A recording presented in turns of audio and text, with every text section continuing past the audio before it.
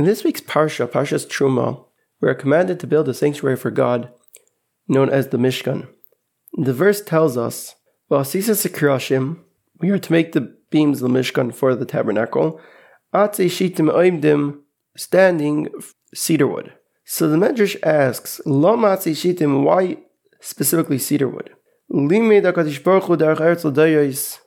The Medrash explains that Hashem is teaching us proper conduct for generations. If a person has a thought to build his house from fruit-bearing trees, we tell him,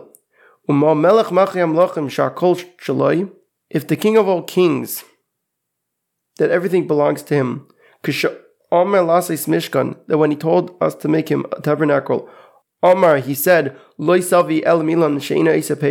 should use specifically wood that is not fruit-bearing.